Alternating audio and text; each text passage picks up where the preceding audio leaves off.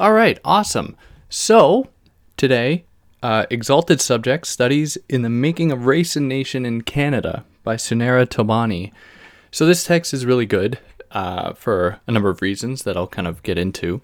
But the title shouldn't really turn anyone off. Like, it's about Canada specifically, but it has applications all over the globe, certainly with what we're seeing today, even though it was written almost 20 years ago now, actually. But before we get into that, this can be found on Podbean, iTunes, Spotify for podcast searchers. Also, my Patreon is up there, and I have to say that we've met the goal of $12 a month, which would cover having the podcast servers up there, which is really cool. I also set a bunch of goals that I think are quite funny. So even if you don't want to contribute, I think that they're worth looking at just because, I don't know. If we ever did get to those goals, funny things will happen. Anyways, what else? Is there anything else? No. All right, let's just get into it. So, I should say something about the title here. That is exalted subjects. So exalted subjects, I'll just say off the bat, are subjects that are kind of praised. Subjects that are made to be kind of extraordinary in a good way. So she's talking about those subjects that are considered to be, proper, excellent, deserving of a kind of praise on the national stage. So this subject for Tobani, that is the exalted subject, essentially enjoys most of the benefits that the state procures, kind of allows them to have. Now, in contrast to that, or in distinction, there is what exists the outsider, what is often called, the other. And that pretty much sets the stage for how she wants to look at this, where there are, the in-exalted group and then the out, unexalted or kind of lamentable group. But this is primarily ironic for Tobani because it is on the labor, often slave labor, of many of these quote-unquote others that made the nation possible. In many cases, the state that we are talking about. And this applies to a number of different nations. But specifically, if we take Canada, some of the various people that, or various racialized groups that Tobani comes to talk about, like Asian Canadian people who were instrumental in essentially uniting Canada, but then suffered pretty terrible treatment from, the Second World War onwards, and even before then, so I shouldn't temporalize it like that. Or Indigenous people, who are obviously here first, not to mention, just the way that so many other racialized groups are treated poorly in Canada. They, in many cases, made the state possible, the Canadian state possible. So it's ironic for her that there was somehow in that move a refusal to acknowledge that work, a refusal to acknowledge that kind of proprietary aspect of it, that is, the people who worked on it somehow weren't given any kind of claim to it, while the, outsider colonizing, European white person was able to garner all of this kind of status. So this sets up the major question of the book that she sets out, and that is how, despite the current exalted subjects beginning as immigrants, that is, colonizers in many cases, how did they become exalted subjects? Now, this question is important because it kind of sets the stage for her delineating, that is, kind of illustrating how those people that aren't considered exalted, i.e. those people that are considered others, how they are constructed in the kind of Canadian national imaginary. So one example, and this is certainly something that I think anyone could relate to, not in that they've experienced it, but that they've seen it, when outsiders do something quote-unquote wrong. Let's take a very violent example, well, very violent, a racist trope that Asian people are not good at driving, which is ridiculous, right? Obviously. So when someone happens to be driving and they see someone being a bad driver, what they then say, if they're oh, well, it might be, so-and-so person, if that turns out to be true, surely just a coincidence. But then that comes to be the image of the entire group, which then stands in for that entire group, which serves as a kind of feedback loop where your impression of that group is then affirmed and confirmed. Therefore, kind of in a snowball effect or in a continual kind of inert way, keeps enforcing that very same idea. Now, if we think about something in the opposite way, where a racialized group is essentially someone within that group does something like excellent, then it is seen only as an individual case. Then it is seen almost like an exception, because all outsiders are considered, prima facie, that is right off the bat, considered to be, incompetent, backwards, uncivilized. Now, because of the giant enterprise that exaltation can be said to kind of procure or kind of motivate, what we can then come to see is a general kind of naturalization of this process, where we are seeing, or where we will see, that these things are just taken to be like myths, an idea that she kind of brings up here that comes out of the work of Roland Barthes, who talks about myths becoming naturalized, things that we take to be just regular, run-of-the-mill, everyday things, but that with a kind of specific scope or specific lens, what he calls a kind of mythology, the study of myths, we can actually discover that there's nothing natural behind it, that they are constructed things. And in this process, the other is kind of galvanized. They're kind of concretized in an image of being often, as I mentioned, kind of uncivilized, backwards, barbaric, really terrible things, precisely because of this naturalization process. And there is also another strategy behind this, and it is also to kind of erase the messed up past that a nation like Canada has. Some of those things including, residential schools and the very deliberate spreading of disease across, indigenous populations. Internment camps of Asian Canadian people or Chinese Canadian people, I think specifically, and Japanese Canadian people, that really, trouble the idea of Canada as this kind of magical, multicultural nation. Now, this process isn't always so neat.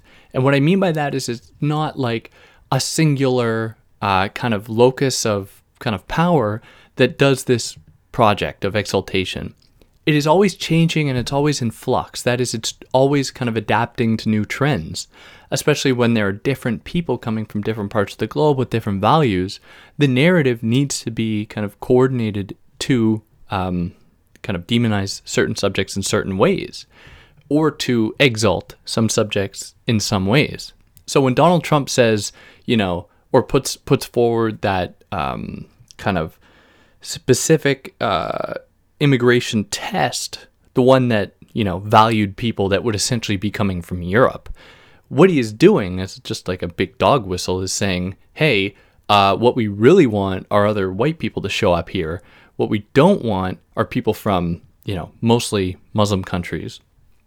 Or in Canada, to be relevant to what Tobani is talking about, Quebec just passed a new set of kind of questions that immigrants are to pass in order to, be allowed into Quebec, which are super problematic, and they include like one's capacity to speak speak French, but another one is like, do you believe in certain rights and values and all this that are supposed to be in keeping with, like, in this case, Quebec's kind of identity as a province or nation?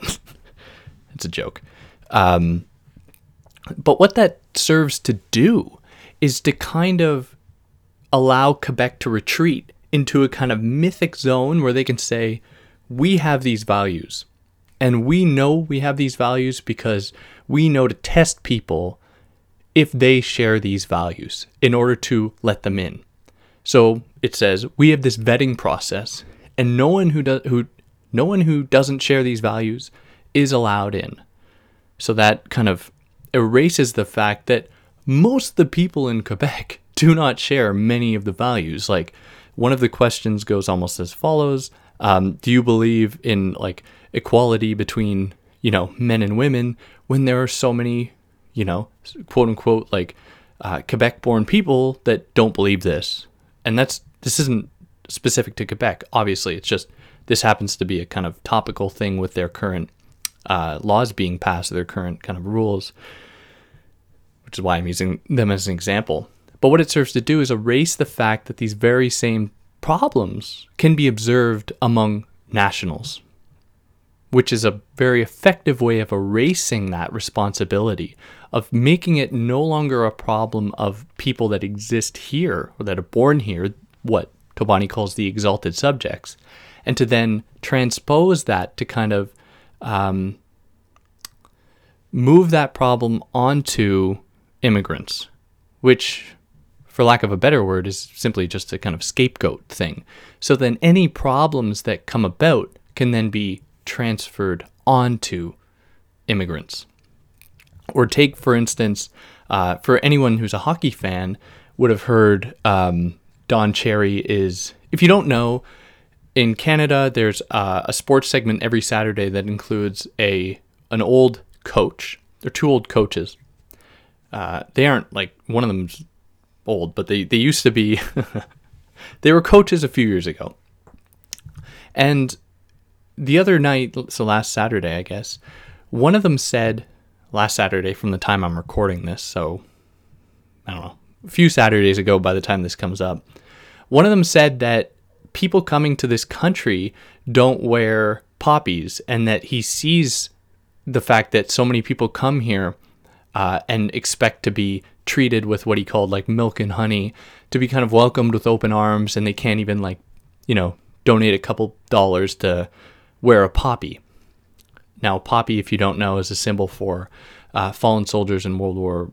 It represents both world wars, but fallen soldiers that gave their lives for quote unquote, Canada. We know how much Canada was under threat. So what this kind of, I guess, points to is a few things, actually. Firstly, it suggests that immigrants are visible. So when he says, I see people out there that come here that don't wear poppies, he's pretty much saying all immigrants are people of color. Now, that's a big problem, because that's obviously not true. And what it serves to do is to kind of reinforce the idea that immigrants are of color and Canadians are white, neutral, white, essentially invisible, right? Exalted subjects can disappear into their surroundings, while immigrants are always marked by their identities. Now, the second aspect of this is that it totally erases the fact that there are so many Canadian-born people that choose not to wear poppies, but they are not criticized in the same way. Why? Who knows? I mean, the easy answer would be this guy just hates immigrants and just sees a good opportunity to kind of push his anti-immigrant agenda, which seems very obvious, very likely. But the kind of undercurrent of that is that it's not even seen, right? This person might not even know that that is what is going on because it's just naturalized. But anyways, that was kind of a digression, but in my effort to kind of illustrate this. So there are the echoes of Michel Foucault's work here, where when Foucault talks about subjectivity and the way that different modes of power emerge to kind of control populations, we can kind of get the sense that Tobani's work applies to that, because she's talking about essentially control over populations and the construction of a specific kind of in-group identity. But Tobani wants to be careful, because in Foucault, he doesn't give a whole lot of space to the study of of racialized bodies.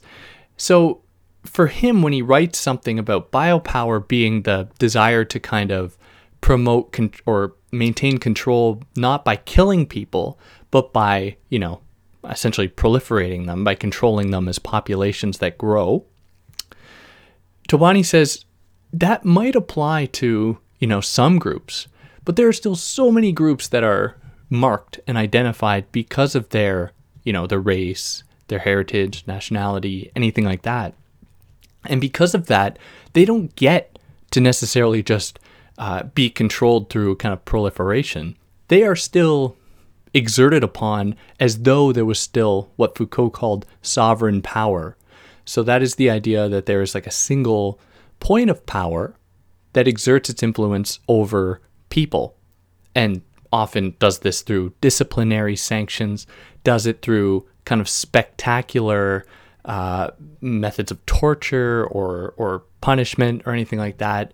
And we can see that with the example that I just gave of that hockey commentator who essentially on this national stage is calling out immigrants, essentially calling out people who aren't white because he can see them. He knows what they look like.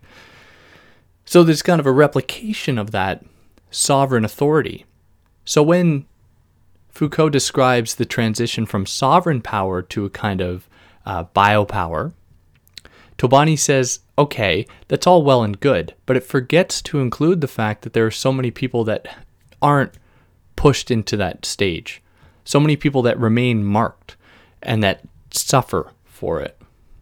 So it's because of that she kind of falls back upon the work of Akil Mbembe, who it might be Achille Mbembe. It's one of those names I never learned how to pronounce, unfortunately, whose idea about necropolitics she finds much more germane. That is much more relevant because it specifically deals with how there is still a desire to punish, to kill in many ways, immigrant people. And there are so many explicit examples of this, of, shooters, including in Quebec with a mosque shooting that happened, I guess, 3 or 4 years ago, that killed quite a few people. That is very much an example, not of biopower, but what Mbembe says is a kind of necropower or necropolitics. That is politics exerted through the act of killing. And this is only intensified when we consider kind of Canada's foreign policy, where I've known a number of people in the military who've told me horror stories of stuff that goes on overseas. Not to get too much into that. So the project for her is to challenge exaltation. And it is only if we challenge this kind of idea will it be possible for us to move past it as an oppressive institution, oppressive of indigenous people, of racialized people, of immigrants, so that we can move to a more equitable, fair, Canadian identity, Canadian nation, if that's even possible, especially if we consider various indigenous responses to that sentiment. That is, Canada does not exist for many indigenous people because, that is a name imposed upon their land that they do not share. And that will kind of that'll come up in various moments throughout this book. But now that propels us here into chapter 1, that is the founding of a lawful nation. So she says that despite the kind of claim to lawfulness, despite the claim to a kind of reasonable superiority on the part of the European immigrants, quote-unquote colonizers, not quote-unquote, colonizers, Tobani identifies correctly that they were surprisingly lawless, in that they were surprisingly reckless in the way that they decimated the land in what is now known as Canada, and decimated and essentially massacred the people that were living here. And what is more strange for her is that almost in this process of violent colonization, the violence seems to be justified. It seems to be rendered justifiable, or in her words, reasonable. So how does that happen? How can violence somehow become reasonable? Well, she says that it was made to be reasonable because part of the motivation behind European colonization was, the idea of the divine right, or the kind of manifest destiny. Now, I know that doesn't apply to the colonizers, that's specific to the U.S., but it was embedded in their minds that the project was to spread. Now, to spread so that they could attain more resources, so that they could find new trading routes, so that they could, essentially expand their territory, but also because they had, good old God on their side. And when they could justify their actions because they had this transcendent being telling them what to do, or they were proclaiming that they were doing it in the word or in the name of God, then, my God, there is no limit to the amount of suffering you can inflict. I mean, that is what the Middle Ages certainly tells us about torture methods and whatnot. If God tells you to do something, very few people would want to say no, because it's God. So it's in that way that the colonization process is inscribed with a kind of truthfulness, a kind of truth, that justifies it, and that in the mind of the colonizers makes it reasonable, makes it justified. So one example would be, the Enlightenment thinker John Locke, who pretty much said, you look at all this land over there. Like, it would be a sin for us not to essentially use that land, use the soil, this God-given soil that is over there, that is not inhabited. Of course it was, but it's just not being used to the potential it can be. Of course, with little understanding at all of traditional indigenous practices in relation to the land that vary, I should say, across different indigenous nations and tribes. But just saying, let's just go over there and take it. Why not? So one figure that she draws upon to kind of make this case is Giorgio Agamben. So for anyone that's not familiar, Giorgio Agamben is kind of made famous for a few different key concepts. There's what he calls the state of exception that comes out of, I think out of Benjamin first, maybe. I don't want to screw that up, but I might have. Baudrillard talks about it even before Agamben, but he doesn't get credit for it. But yeah, Agamben's kind of famous for this idea of the state of exception, where the law can kind of be suspended in the cases of national security threats or something, where the law can be suspended and people can be, incarcerated without due process, or, killed without due process or anything like that. But he's also kind of made famous for another key concept that is a title of one of his books, and that is Homo Sacer. Now, Homo Sacer roughly translates into sacred human. Now, this sacred human is someone that is both kind of exalted, that is, they are cherished, they're kind of seen as being worthy of a kind of status in that system, but is also a person that it has to be put to death. And I read a little bit of ambiguity in this, because it's been a while since I've read that book, but this person isn't to be put to death in a kind of ritualistic manner. They aren't supposed to be sacrificed, but they're supposed to be seen as a kind of exception to all rules of normal, death putting or kind of execution killings, so that they're kind of seen beneath all life to some extent, what he kind of calls a bare life. That is, you are the absolute minimum of what it means to be human. So Tobani uses this idea to suggest that indigenous people were kind of rendered this Homo Sacer, that is, people that were kind of rendered sacred, and there was a kind of they were kind of fantastical to the Europeans, because they had a very different relationship to the divine, if we could call it that, and the earth, that I think in some sense the European people were kind of jealous of. Because for them, these people had a more, I guess, what I would call natural or a more intimate connection with their surroundings than the Europeans did. I'm not saying this is true. I'm just saying this is what I believe they were, thinking at that time. So in that way, they were both, the indigenous people to the Europeans were both perceived as a threat and also a point of fascination.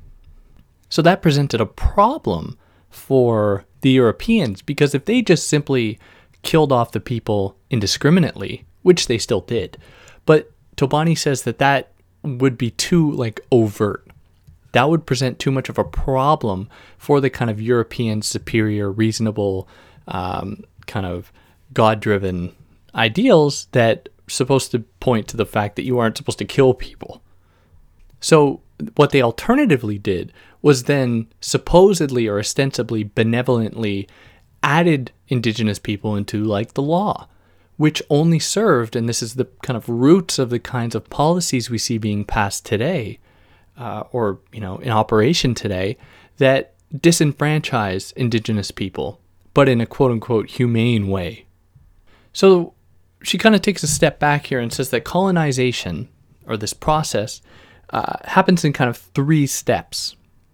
So the first step is the founding violence, that is the kind of first contact that normally results in people dying.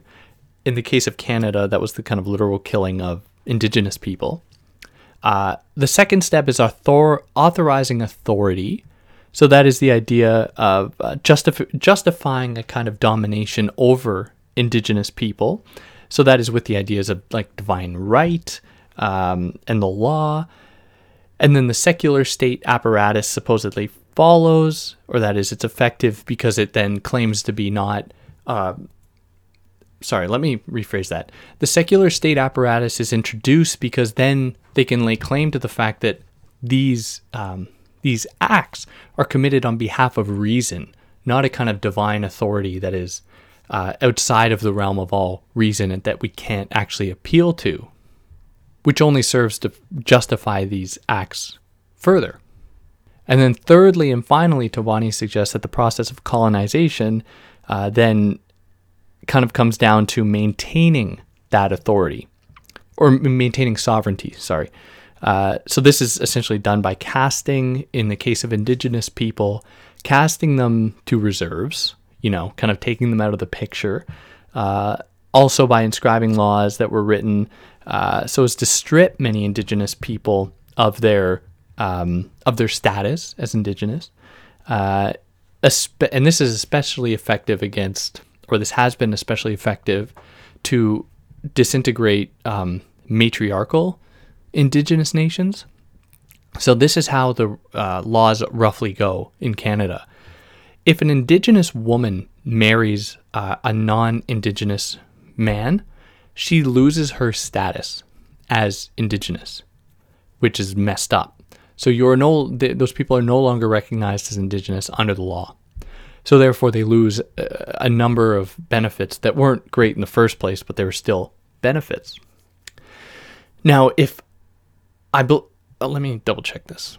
So I believe then how it goes is that if a non-indigenous woman marries an indigenous man, then she actually gains indigenous status, which is absurd. Like, it's absolutely absurd that is how it's conducted for a number of different reasons.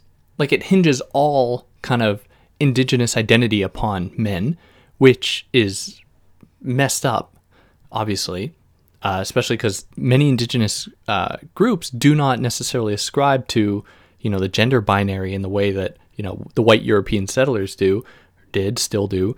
And it makes it so that all of those indigenous communities that were essentially constructed around matriarchal structures then find it so much more difficult because so many more women are denied their status as indigenous.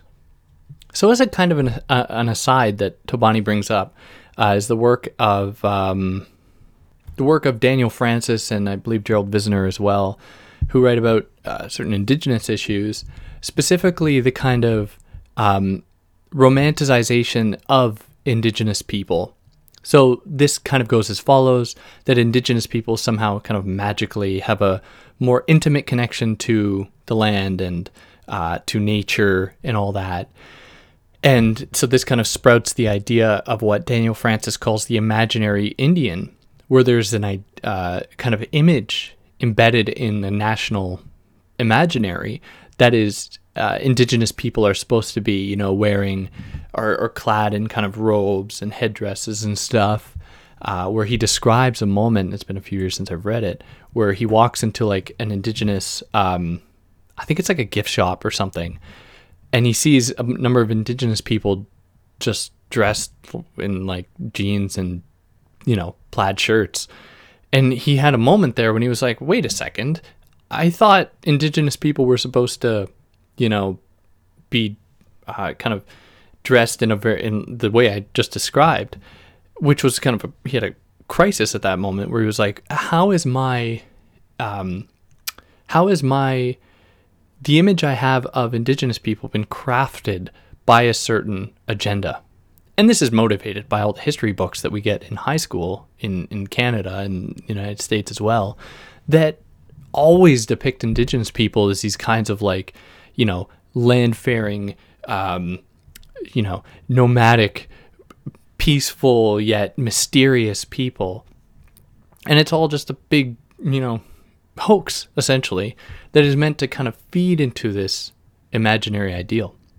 But anyways, that's kind of an aside that she brings up. And that puts us here into now chapter 2, which is titled Nationals, Citizens, and Others.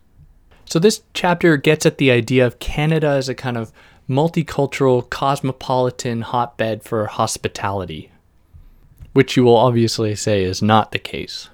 So the first thing she does is trouble the idea that immigrants are strangers to what is, the metropolitan kind of metropole, or the kind of main base. There's another word for it, but it's escaping me. Where she says that in so many cases, most of the immigrants that come to various countries are coming from places that these very countries colonized. So some examples: how France colonized Algeria, how the British colonized India, Pakistan. There are a number of immigrants from there, and it goes on and on, because many of these people adopt that language, and so they're like, well, if I'm going to go anywhere, I'm going to go to the place that I have at least the language with.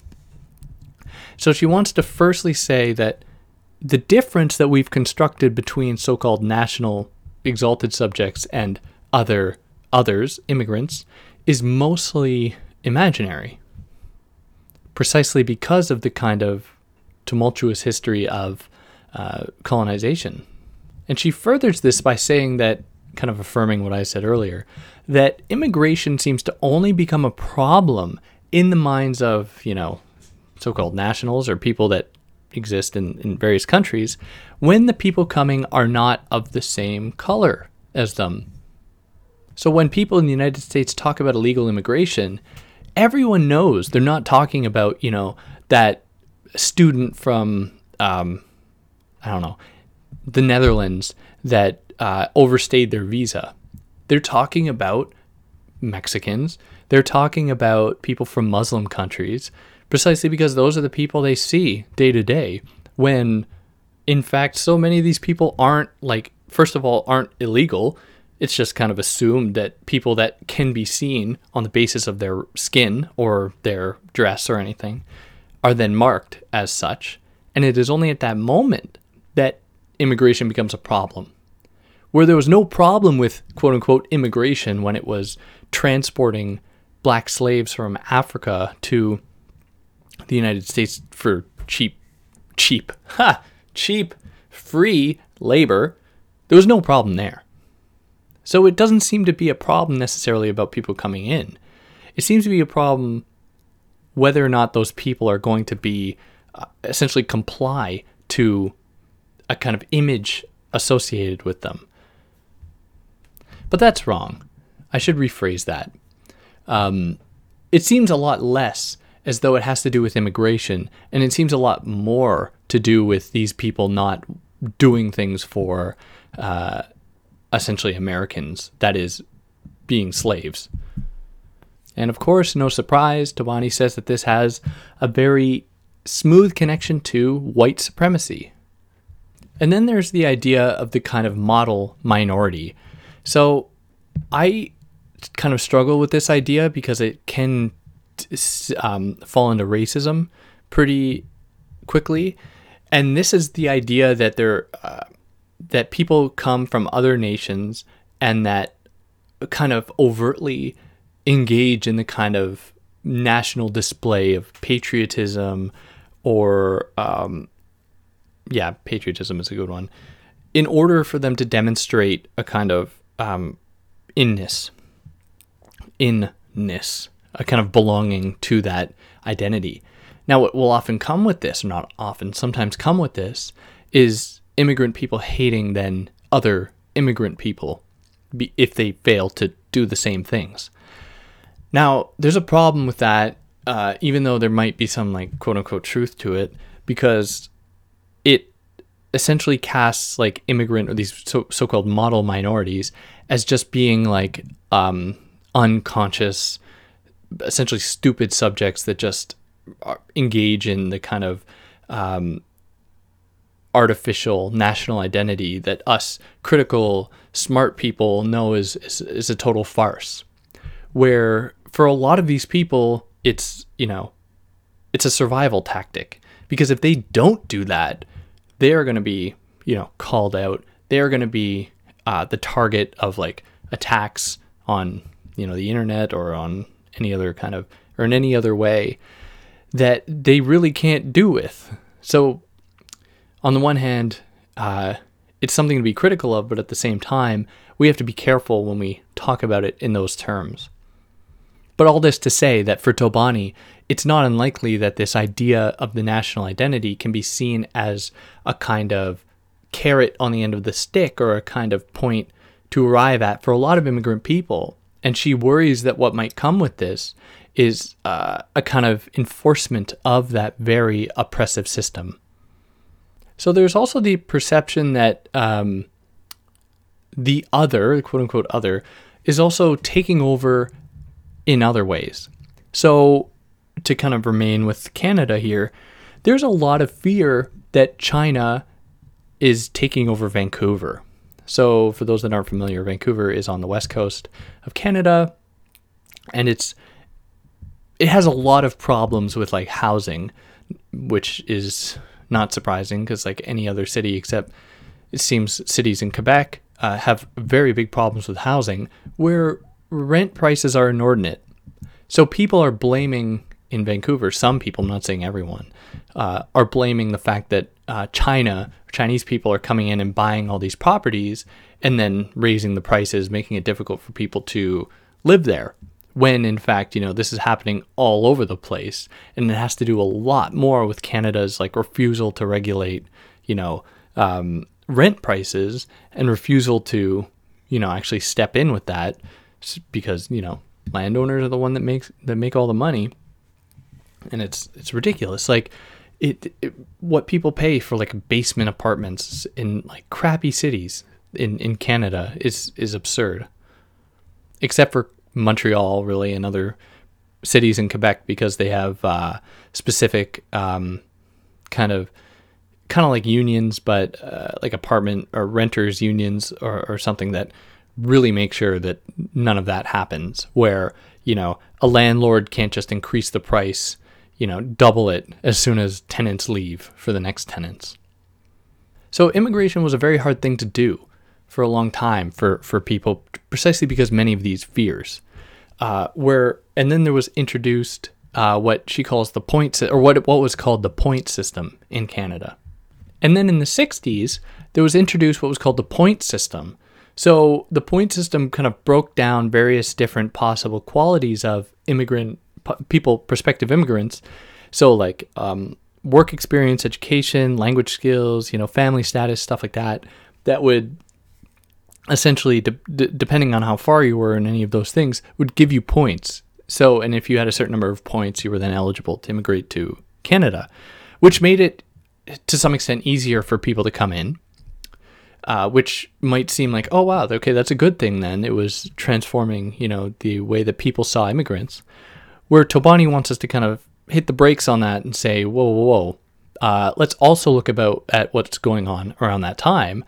You had things like, well, actually, no, I won't go into that. But for Tobani, it was specifically the fact that many corporations were looking for workers. And what better way to get, free, cheap labor than to sell the idea, you get to come, to this amazing, quote unquote, place, quote unquote, amazing place. And then, we'll give you a few bucks if you work in, this factory here for cheap. So that was obviously a tactic motivated by the kind of growing corporate interest that was influencing the Canadian political scene. But of course, that was met with a lot of resistance by many Canadians, where a lot of Canadians then saw, and even me saying this, Canadians, who are these Canadians? But I'm doing it in quotes. These Canadians saw immigrants as being a threat, like the kind of same sentiment that goes around everywhere today. Immigrants are taking our jobs, where the problem is never corporations are influencing the way that policy is being made to make it so that people work for nothing, and the two people vying, that is struggling for the $7 an hour job, hate each other and don't hate the person that is, essentially motivating them to be struggling for this less than poverty line job. And that kind of moves us smoothly here into chapter 3 that is dealing with the welfare of nationals. So we all know how the quote unquote welfare state is treated as far as the economic aspect goes. So this should be no surprise that the welfare state that kind of emerged around the same time might have appeared to be beneficial to disenfranchised people, but in fact, wasn't, obviously. So ultimately, what the welfare system did for Tobani, and this is on 106, the welfare state increased the legitimacy of the state, stabilized the capitalist system, and weakened class solidarity among the proletariat. Now, this also had the added consequence of instilling in the minds of so-called Canadians or nationals that they were paying for disenfranchised people. So immigrants, criminals, people suffering with mental disease or addiction or stuff like that. Canadians then felt like they were being cheated because they were paying for what other people were going through, which obviously wasn't the case. But what this served to do is reinforce the idea that there are the kind of gift-giving Canadians that are, hospitable and they are generous. And then there is the ungrateful, kind of blood-sucking degenerates that are just taking from these hard-working Canadians. So this kind of mind frame that is of Canada, Canadians being bringers of kind of opportunity and kind of gift giving and the kind of parents of the nation. I didn't say that as well as I could have, but anyways, has its roots, Tobani suggests, in what was happening with residential schools. So for those that aren't familiar, Canada has a very rough history with what are called residential schools, where Indigenous kids were taken away from their families and communities and essentially thrown into these boarding schools where she is a stat in here, some 42% of these children would die per year in these schools.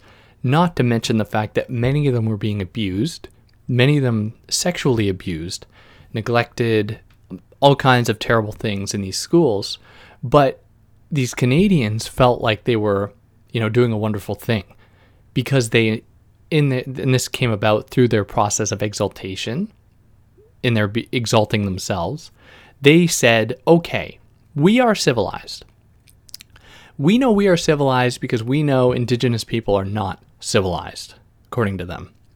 So the only humane thing that we could do is, because the parents are a lost cause, take their kids away and put them in these civilizing spaces.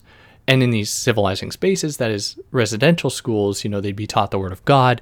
They'd be taught, other things that European people thought were important. And if a few of them die, it's for the greater cause, which is really fucked up. It was really messed up. And it had detrimental effects. The last, I say to this day, or I would say to this day, but the last residential school closed only in the 90s, I believe, which is absurd and is totally reprehensible. But it wasn't even just that kids were being thrown in these terrible schools. They're being taken from their families, and in some cases adopted by, white families, because they said they believe that, the nuclear family, and the nuclear family is the idea that you have a father, mother, and kids. The nuclear family is the superior form of kind of familial life. And so it was seen as being a kind of beneficial move for people. And there's a really lovely book by Thompson Highway, this is a Indigenous Canadian author, titled Kiss of the Fur Queen, which I highly recommend. It's really good. It follows the story of two Indigenous brothers that are essentially go through this process. And there's a moment in it when one of the brothers, I can't remember which, says, it's really no surprise to me that, these white European settlers are so violent. And he says that it's essentially because it seems to me that it's because their religious kind of iconography is all about violence. And for any of us that have been in a kind of Catholic church, if you're in one of those Catholic churches with all the kind of pictures of the crucifixion that goes through the various processes, like the various stages, of Jesus, being indicted or being given the guilty verdict, and then he's forced to carry the cross and he's whipped and all this stuff. It all centers on violence. So this child makes this revelation that, wow, this is really quite unsurprising then that they act the way they act, in their kind of violent ways, precisely because that's all they know is violence.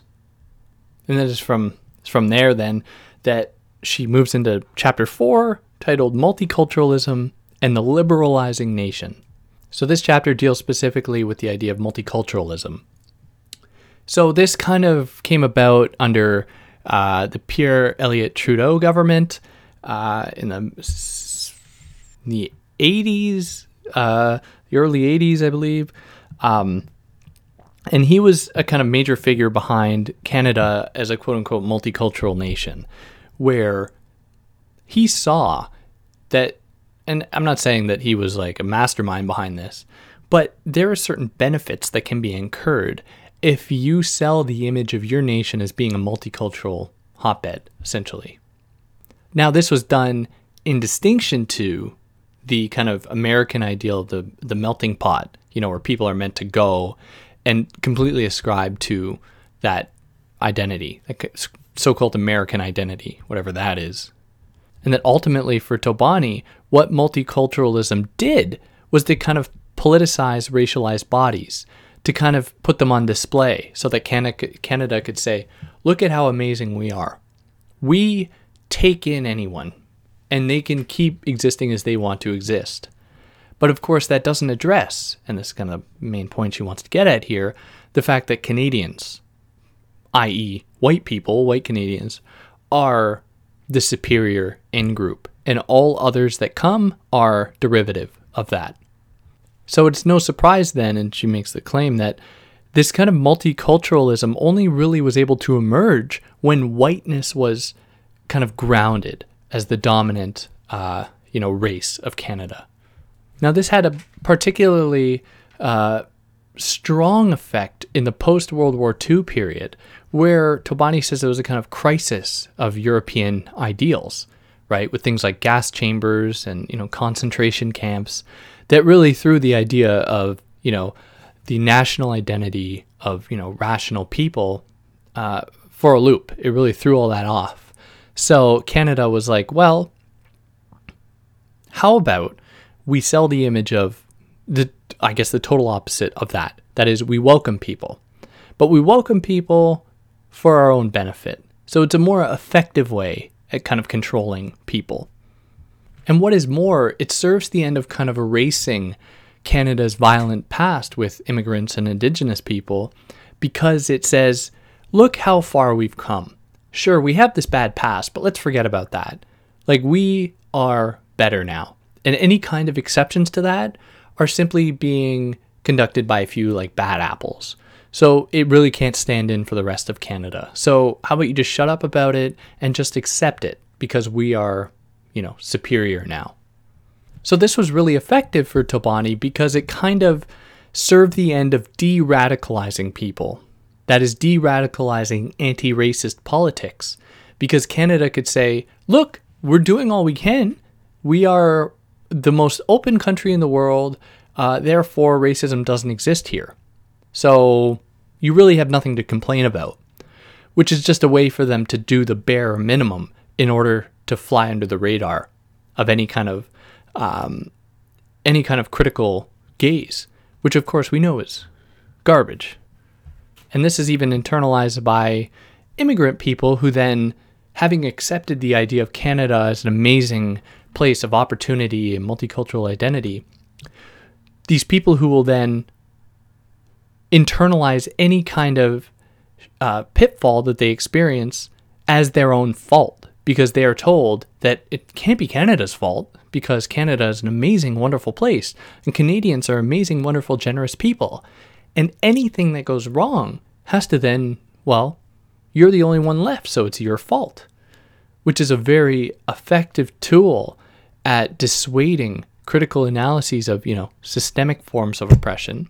Because why would you bother if you really believe it's your own fault for something going wrong? And I should add, there's so many consequences to this, that it also served the end. That is, multiculturalism served the end of casting people who wanted things for themselves as backwards, anti-multiculturalism people living in the past. So the example she gives is how when Indigenous people are asking for things for themselves, the Canadian can then have recourse to say, well, what about, you're only thinking about yourself? Like, that is not holding up with Canadian values, which is just a way for, backwards Canada to claim other people are messed up. So there's a very good way, another way to put this, and anyone familiar with Quebec politics, especially language politics in Quebec, would at least find this relevant, I think. But there's a tendency. So let me give a little bit more exposition first. So French laws in Quebec are kind of strict in an effort to kind of maintain, French as the primary language in Quebec, which I think is a good thing. My own opinion. Do with it what you will, because the language is under threat to some extent by like a gigantic culture industry that threatens to take it away. And for my own part, I think French should be maintained in Canada. But anyways, so there is a lot of animosity among English-speaking Quebecers against French-speaking Quebecers, because when French-speaking Quebecers say, we feel like we're under threat from English influence, Canadian Quebecers say, well, you just get over it. Like, you aren't really being under threat. In fact, we are the ones being oppressed because our stop signs now say, the French word for stop is arrête. They now say arrête instead of saying stop. Or it's harder for me to get services in English now in Quebec. So at first glance, it might seem like, okay, yeah, that doesn't really seem fair. But in further investigation, it seems less like these English-speaking Quebecers are concerned about, the rights of other people. And it seems like in many cases a way for English Quebecers to kind of demonize French Quebecers as being, kind of backwards, selfish, only caring about themselves. And especially this is especially relevant when we consider the thing I mentioned earlier, the kind of Quebec immigration laws, where English Quebecers weaponize that against French-speaking Quebecers to say, well, look at how backwards you are because of the kind of impositions you put on immigrants, which I should say aren't great. But I'm very suspicious because these English Quebecers are not, social justice radicals running out in the streets trying to fight injustice. They don't do any of that. And so we get very suspicious, and then we question, okay, how much of this is actually about, kind of maintaining, or how much of this is about a kind of egalitarian project opposing oppression, and how much of it is about kind of maintaining one's superior status, so English Quebecers trying to maintain a superior status over French Quebecers by demonizing French Quebecers. And I think that the very same thing in how Tobani's describing it here with Canada against Indigenous people, where they say, well, you really have nothing to complain about because we've given you all of this. And the fact that you don't like immigrants coming because they're taking over your land, or, immigrant populations are growing in various places that you see to be your land, is because you're backwards and you haven't ascribed to Canada's multicultural values yet. So really, you should check yourself, which is just an effective way for Canada to silence, the needs of various different peoples, especially Indigenous people. Oh, God, okay. It's an aside, a big digression. That puts us here into chapter 5. That is reforming Canadians, consultations, and nationalizations. So this chapter looks at two different kind of policy reviews that went, or two reviews that were undergone. There was what were called the Immigration Policy Review and the Social Security Review. So the Immigration Policy Review is kind of a survey conducted by Canadians, quote unquote Canadians, about what immigration means to them, which was kind of dealing with it at a cultural level, so the level of values. Whereas the Social Security Review was looking at the way that, in many cases, funds were being allocated to, immigrants and other various things. So the Immigration Policy Review is mostly cultural, whereas the Social Security Review is mostly economic. So these efforts were meant to kind of find ways to improve relationships between immigrants and quote-unquote Canadians. Now, Tobani says that is not the case, because what it essentially did was reinforce the idea that there are Canadians and that there are immigrants, and that there is a clear separation. And she includes a number of testimonies by people that did these surveys or these studies, these reviews, that participated in them. And many of them are very messed up, saying that like immigrants coming here don't deserve like anything because, they should be happy just to be in like Canada, and they shouldn't get any help or anything like that. They shouldn't be coming here at all. Like there are a number of different messed up ones. And ultimately, most of the people just wanted to ban immigration altogether. Now, this had a kind of interesting, it's terrifying consequence, and that is that it kind of bestowed immigrants with a kind of power that they did not possess.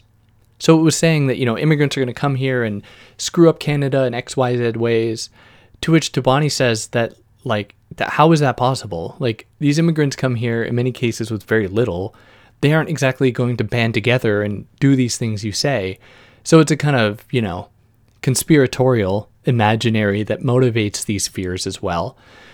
But it's fascinating to me, and I don't know why I'm thinking about it, because Tobani only just mentions it briefly, but it's interesting because it casts the other with an authority that they surely do not possess.